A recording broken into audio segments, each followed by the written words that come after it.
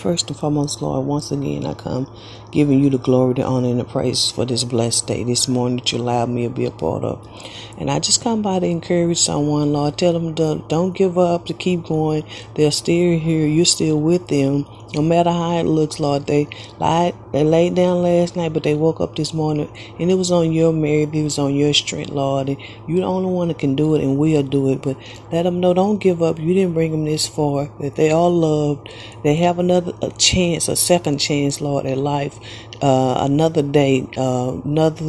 day to breathe fresh air, to see the birds, to get up and walk and do things that they may not have felt like doing the day before. But Lord, you've seen them through the night, and so they're still here. Let them know they're here for a reason. Keep them, God. Keep your loving, caring arms around them, and keep leading them and guiding them. And I pray that they are move out of their own way to let you lead and guide them, God, because I've been there where I just wanted to be my own selfish person, didn't want to hear from anyone, didn't want to do anything.